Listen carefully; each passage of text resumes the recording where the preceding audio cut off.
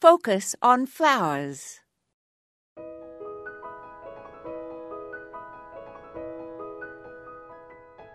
Convolvulus sapium is a member of the morning glory family and has similar flowers, but it is not valued by gardeners. It has the nasty habit of twining itself insidiously around host plants, spiraling counterclockwise around erect stems or fences to support itself in its strangulating habit. Bindweed is native to both Europe and North America, from Canada to the eastern half of the United States, and in the mountain states and the Pacific Northwest. It is a perennial and can grow up to 15 feet, climbing on neighboring plants for support.